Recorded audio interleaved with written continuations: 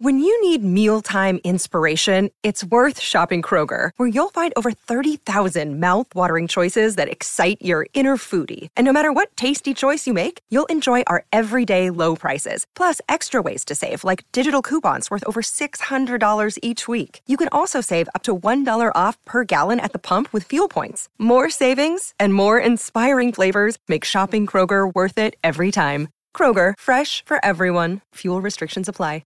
Great form by you hitting play on this podcast. Now, check out Same Racer, the brand new racing app for same race multi-tips. Same Racer. Download from the App Store and Google Play. Powered by Bluebet. Gamble responsibly. Call 1-800-858-858. Ablett! 4 goals to Ablett. Oh, Jericho, you're guilty. Justin Madden's got the set. One hand. Oh, the post is broken. Matthews hit it. Oh, talk about a he-man. Dream rises to the top. He is an absolute legend of the game. This is your Football Life with Rex Hunt for Tobin Brothers Funerals, celebrating lives. And welcome to the show. Wherever you're listening, we're just going to spend some time with a very, very unique Australian. The VFL and the AFL is a wonderful Australian game, and thousands of men have played the game at this, the highest level. Some play and move on. Others have more of an impact. A select few make a lasting impression that will indelibly be recorded in the history of the game forever. Such is the case with my guest today. He played 285 games at the highest level for St Kilda in Melbourne, kicked 199 goals, club best and fairest at 2 clubs, captain at his initial club, was captain coach at his second club, and is a member of the Hall of Fame of the AFL, and you can't get any higher accolade than that. He is Carl Dittrich. He joins me from his home on the Murray in Victoria.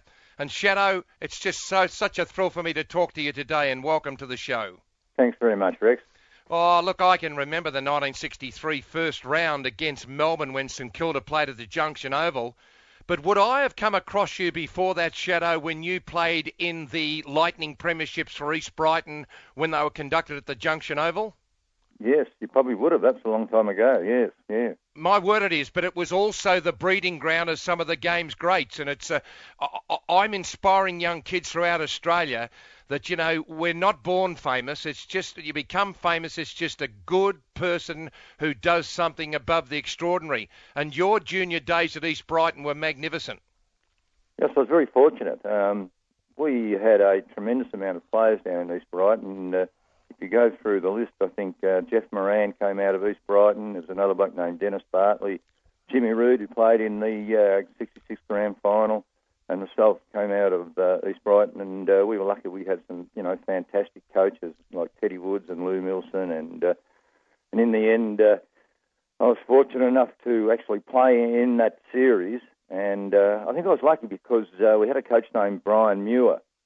And he was an ex-St Kilda footballer. He was. And he, obviously saw me play, and I could have played in the under-17s that year, and he came around and saw my parents and asked them if it was all right if I went up to the seniors, and Mum and Dad had no worries about that, and he said, it's up to you. And so instead of playing the under-17s, I took the step, which I think really was, you know, probably the greatest step in my life, really, football was, and played in the seniors. And you know, that helped me immensely. I think later on in my career gave me the confidence and the skills to go on and achieve what I ended up achieving. Well, I was standing in the outer. I don't know whether I was selling Dixies or eating them or eating the Violet Crumbles, but I can also remember going home on Channel 7 and watching the black and white replay, and they said right from the start that they called you the blonde bombshell, something that I've never been called, Shadow. Well, yes, I was a bit lucky that day. I mean... Really, I think, you know, obviously a lot of nervous energy and tension went into the game, and I was very lucky. I think we were playing Melbourne, and I think Melbourne had been with a reigning premiership team at that particular time, and the Junction Oval, you know, was absolutely crowded, and I think that was one of the things that sort of struck me. The roar was, you know, just unbelievable as he ran out of the race, and I think I was lucky, really. I was tall, pretty athletic, could run a bit, jumped like hell, and we were playing Melbourne, as I said, and John Lord was their ruckman, and Graham Wise, and I think Graham Wise was, like myself, a new recruit, and John was only about 6'2.5" or something like that. Well, I was 6'4.5" to jump. He was at the twilight of his career, and I was pretty lucky. So I got, a few touches, and as you know, look at, football really is about 85-90% confidence, and got those touches and went on and was very lucky that day to, start my career. Carl Ditterich, my special guest, and this is Your Football Life with the kindest regards of Tobin Brothers, who are celebrating lives. We're celebrating the life of a wonderful Australian today in the big shadow, Carl Ditterich. It wasn't all beer and Skittles before you got to St Kilda. You had a mishap. You copped a yoni that that the kids would know now as a stone in your right eye, and you lost a lot of your eyesight. Tell us about that, Carl. Yes, very unfortunate. I think I was about 14 at the time, and it was lunchtime, and actually I was walking down, through the yard, and I was having I think it was a Fanta and a Boston bun, and I was just walking along, and all of a sudden, whop! I got hit right in the eye, and it was just, I couldn't see anything out. It was just a total white blur. I couldn't see anything out of it, and it smashed all the back of the eye, so, it made it very difficult for a while. And but eventually, I've still got, a reasonable amount of sight in it. And, I suppose, it probably didn't help me later on in life. Probably that's the excuse I used for I wasn't all good. It wasn't a really terrific mark or consistent mark, so that's the excuse I hang on to. But I can tell you right now that when Harry Beitzel brought out the stats in Footy Week, your stats never ever told the true story, because at Richmond, when we were always playing St Kilda and later on Melbourne, we always rated you as someone who protected the little men, and particularly, against St Kilda, blokes like Duperuzal and Stephen Theodore, Ross Smith, these guys benefited from your magnificent frame. Did you consider yourself an above-average big kid as a teenager? Well, I think so, yes. I was a late grower, really. I mean, I started football very early. I mean, well, when I say very early, if you go back to the days of East Brighton and the Caulfield Oakley District League, or football in general, there wasn't any underage football at all.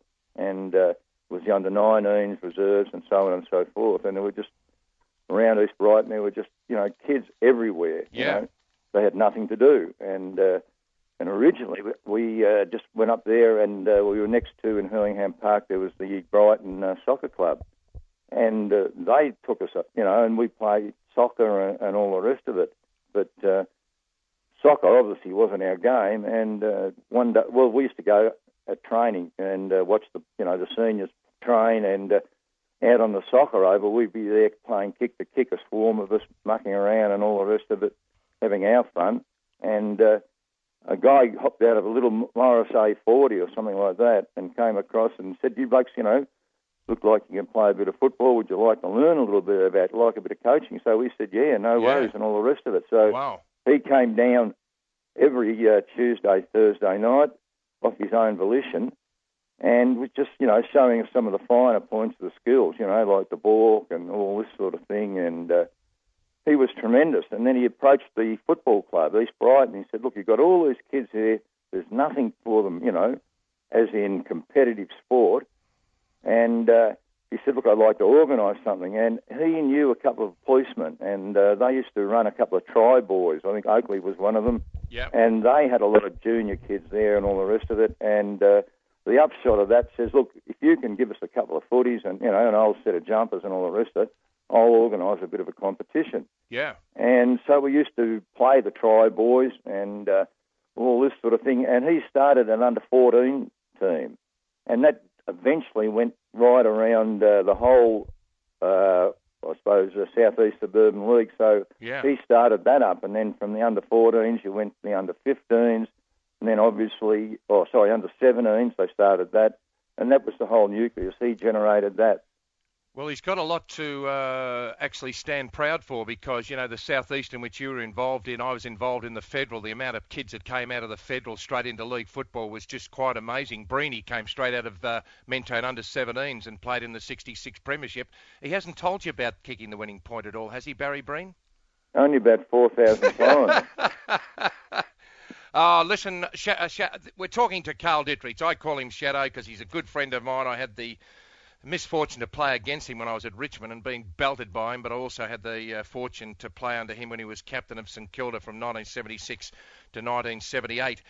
Your second game, you found out what it was all about, bloke by the name of Nichols, and in those days, Shadow, a lot of people wouldn't realise that the whole competition was spread with top ruckmen. John Newman, Graham Farmer, John Schultz, Neville Crowe, Jeff Leake, Don McKenzie, the list goes on and on. Mike Patterson. But in the second game, you copped onto Big Nick, which was to start a fantastic rivalry between you two blokes. Well, he was just tremendous, He was probably about half an inch shorter than me. I could jump and all the rest of it, but he had the bulk, He had legs as thick as my waist, I suppose, and he had those steely eyes that looked at you, and that frightened the hell out of me. Don't worry about that. Yeah. You got a little bit of a reputation early in your career, and I hope I've got this audio right because I had it down as second, Julian, back in the studio. But we'll play this one with Gerald Ryan interviewing you at 3KZ as a 17-year-old when you actually were interviewed at Brighton High School about being a thug. I don't know whether you can remember this, but the interview went something like this. Lately, you've been sort of branded as a bad man. What do you feel about this label? Do you think this label fits?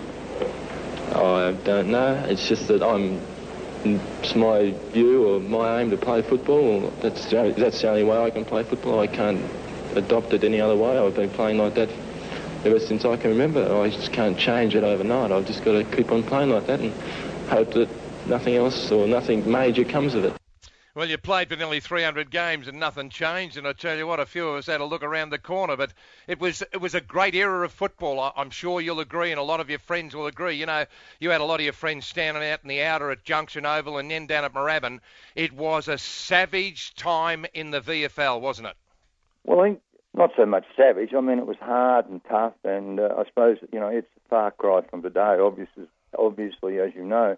But I think the role of the larger men, like the Nichols and the Farmers and these sort of players, not only could they play football skillfully, but it was part of their role to protect, shepherd, get in there and help players and, generally stand up for the club and for the players themselves.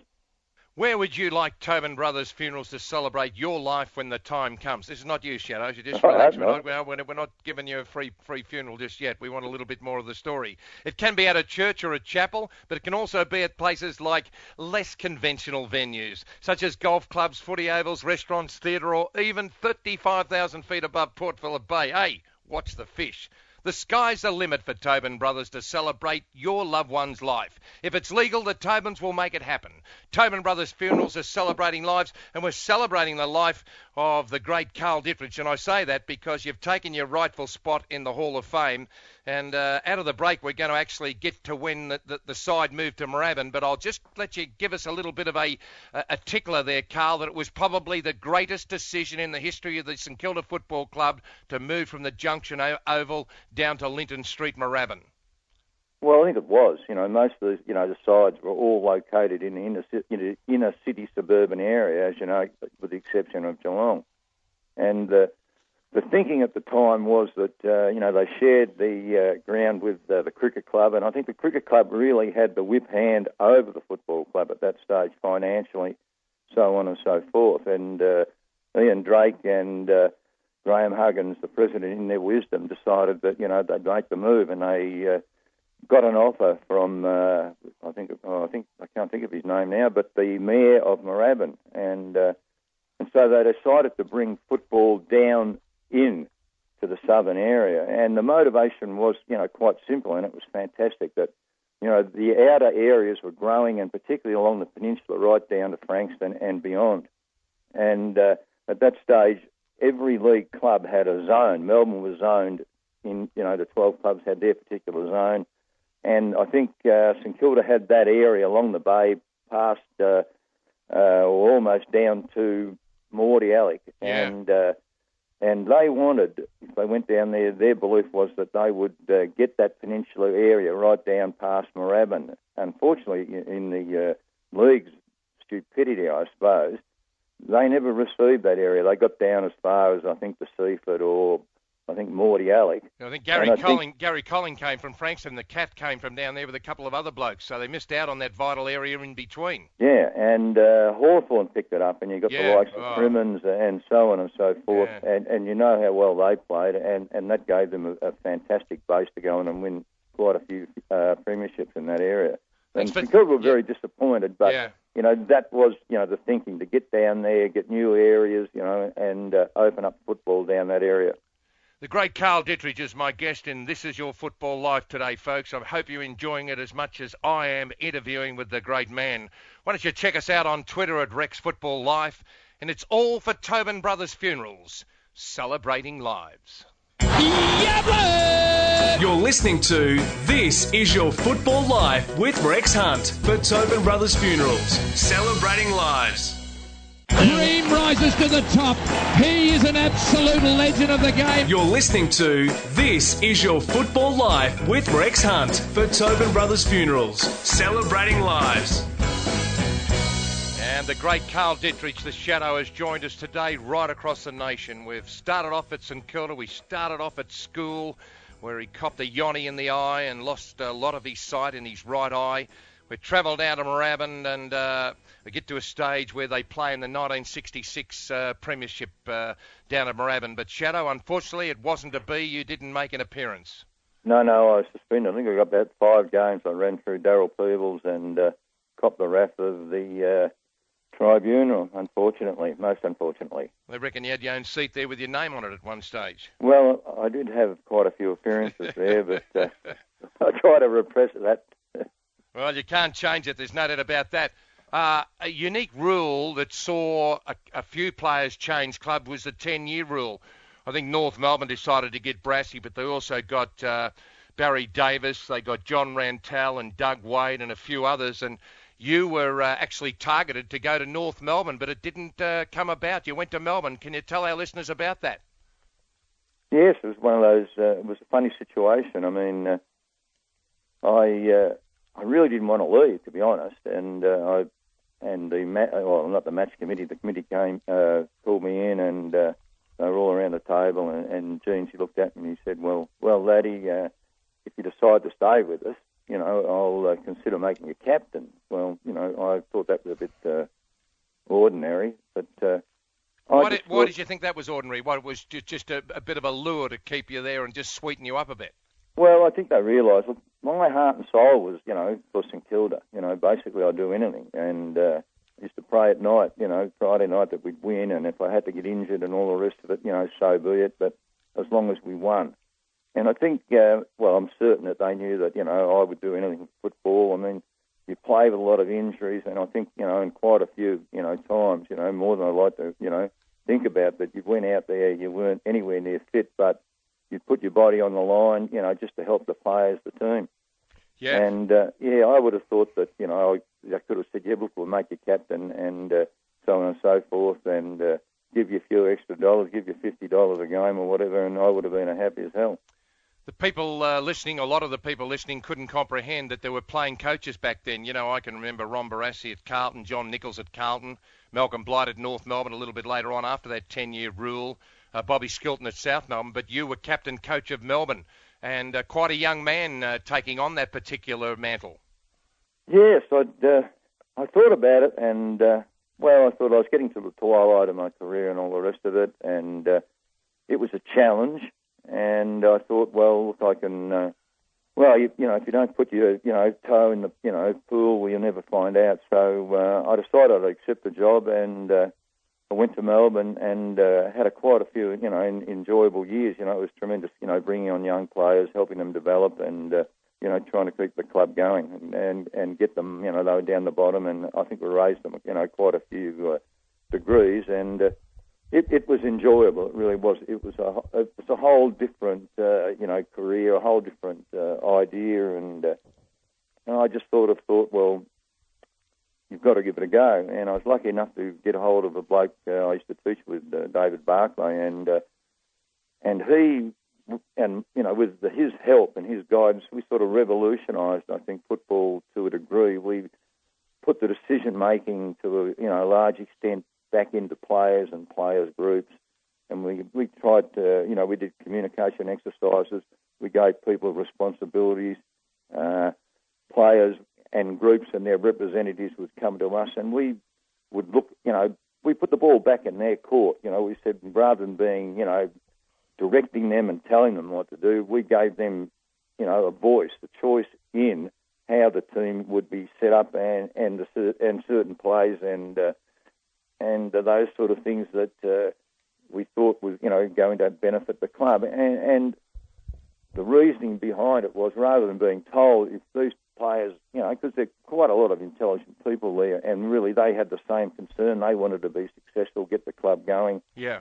And the rule of thumb then was basically if they made the decisions and we agreed with it, then, their decision, they would have to, really live up to it and fight hard and strive to achieve what they, their input into the game. And we gave them license for that. And obviously, I think in a lot of occasions it was quite successful, very successful. We're talking to Carl Dittrich, celebrating This Is Your Football Life for Tobin Brothers. And check out this, folks. This is Jack Edwards of Channel 7 with the mighty Lou Richards and Peter Landy, just describing why people in the 70s went to the football. Towards Ian Dyer, he can't pick it up. It's picked up here by Billings. Billings to, Dittrich, let one go, Billy Emma. Oh, and down he goes. Dittrich is up into him. And down goes, no, he can't go down, Dittrich. They can't get him down. But Morris couldn't take the mark. Dittrich tries the hand pass. Moyes there. Morris and Dittrich wrestling. Dittrich pulls Morris's hair. It's on now. Well, they talk about the commentary way back then. I tell you what, I can tell you it was just absolutely fantastic. Our time's running out together, Shadow, so I want to get to the fact that you actually ended up back at St Kilda, and you just reiterated what you said a few minutes ago. Your heart was really at St Kilda, and you joined Alan Jeans back at St Kilda, but it wasn't a settled era back then at Moorabbin, because I think we had 3 coaches in 3 years, and it was a big change came across the top of the club, particularly when Yabby Jeans gave it away. Yes, it was. I think after Yabby decided to retire, I think Smithy took over, and he was very good. He was, he put science back into the game, and particularly fitness-wise. I think the only criticism I had of Yabby was that training never varied. We did the same routine, as you would know, every year, particularly pre-season. Ending up with a big run down to the beach down South Road, right down to Black Rock back, and so on and so forth. And I think one of the biggest problems was that really Yabby was too staid in that, and other clubs were getting fitness advisors out of university, people that really knew about cardiovascular and, the benefits of, more intensified training, more running, getting the players fitter and fitter. And I think we lagged behind in that. I think Richmond were very good at it, and so were Essendon and these clubs. And that was the only really, thing that worried me about it, that we just didn't seem to have that amount of fitness that the other sides had. Attending a funeral, any one of Tobin Brothers' 21 chapels is now just a phone call away. Those unable to be at a funeral in person for reasons of illness, cost or tyranny of distance can still be there invoiced by recording a telephone tribute the day before the service. For more information, go to thetobinbrothers.com.au or call 93737000. Well, Carl Dittrich has been our wonderful guest right throughout Australia today, and it's been a great thrill for me. What do you do these days, and how are you travelling health-wise, Carl? Oh, look, I've retired. I've just taken it easy, just read books and do a little bit of gardening. But a fair amount of arthritis. I've had a shoulder reconstructed or scraped out and all the rest of that was totally hopeless. Otherwise, I've just got a knee that's really wonky, and I had quite a few operations, over the years in football, and I'm very loath to go back in and have the knee reconstructed or artificial knee put in. So I'll keep dragging along and hoping that I can get through life without having to go through another painful operation. Well, you'll know that Lynn and I are very, very close to Ian and Susie Stewart, and Ian Stewart still talks about the day in 1963 when the blonde bombshell descended over the top of the Junction Oval. We've just celebrated a wonderful, wonderful time of VFL, AFL football with the inclusion of yourself, and we really, really appreciate your time today, and it's good to hear you sounding so well, and thanks for your time. Not a worry, Rex, and keep on keeping on. This is fantastic. The great Carl Dittrich, I mean that. Yeah, he was a dear friend of Lynn and I's when we were at St Kilda, and it's great to catch up with him. And if you'd like to hear the extended version of this interview, check out facebook.com/Tobin Brothers Funerals, or follow us on Twitter at Rex Football Life. Join us next week as we delve into the history of the AFL again and bring up another great character like Carl Dittrich today.